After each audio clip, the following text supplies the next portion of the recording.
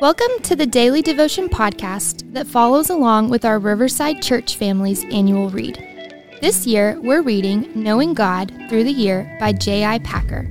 We hope this year you'll be filled with fresh insight and joy in and throughout your God time. Hey, my name is Adam, and I am the online and content director at Riverside, and I will be your host for today. Today's reading is from January 27th, and the theme of today is Adoration. The verses we're going to be in today are Matthew 2, verses 1 through 2, and this is what it says.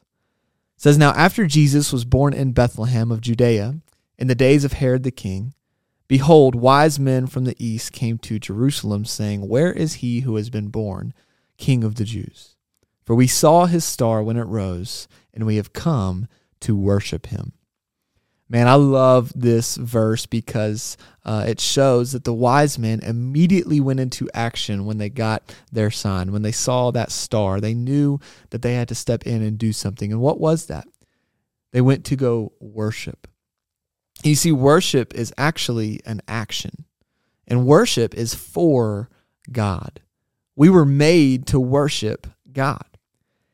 And I think sometimes when we worship, we kind of want to worship God and do all of those things, but deep down we might want to get something out of it. We might want to feel a mountaintop experience like we did the last time we worshiped, and we want to recreate that kind of thing. And I think we need to actually worship as an action just to adore him for who he is, like we see the wise men do. You see, once we come to him with no agenda, wanting to get nothing out of it, but just wanting to worship him because he is king, then I believe that we're going to be filled with his spirit.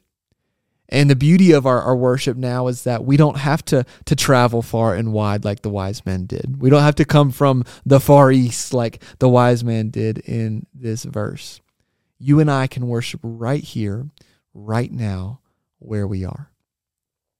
But do we have the same mindset maybe that these wise men had when they came to worship and adore him? You see, worship was of the uttermost importance for them to show that, and they traveled so far to prove that that was on top of their agenda. And so where does the worship in our lives rank of importance in our walk with Jesus? Is it high up on your list? Is it maybe in the middle of the pack on your list? Is it lower on your list? Ask yourself, where does my worship rank in regards to my walk with Jesus? And here's the beauty in worship, right? The more we worship God, the more we see that he works everything together for his glory and for our good. Those two things will happen when we discover this is what God does in our lives. Everything God does is ultimately for his glory and for our good. And so as we prioritize his glory, which is what worship is, prioritizing his glory, he will start to provide for our good. And we can worship wherever we're at. And there's a good spirit that comes about us and around us when we truly come to worship with no agenda. How can you adore God more today? How can you lay everything at the feet of him today? How can you come to God and worship him not for something that you can get out of it, but just to simply worship him because he is king? Let's pray. God, we worship you because you alone are the one that deserves our worship. You alone are the one that deserves to be worthy of all of our praise.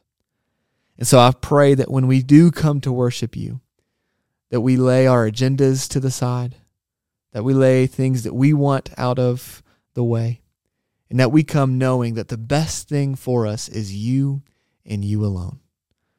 And Father, I pray that we have a spirit of worship wherever we go, that we know because of your spirit that we don't have to travel far and wide to come and worship you, but we can worship you in every single season, every second of every day. And so would you give our hearts and our minds and our souls a spirit of worship in all that we do. And from that, God, let others see less of us and more of you as you live through and in our lives. God, we pray all these things in Jesus' name. Amen. Thanks for tuning in to today's episode, where we're walking through Knowing God Through the Year by J.I. Packer. We hope this has been a refreshing and fruitful time for you, and we look forward to walking through tomorrow's devotion with you.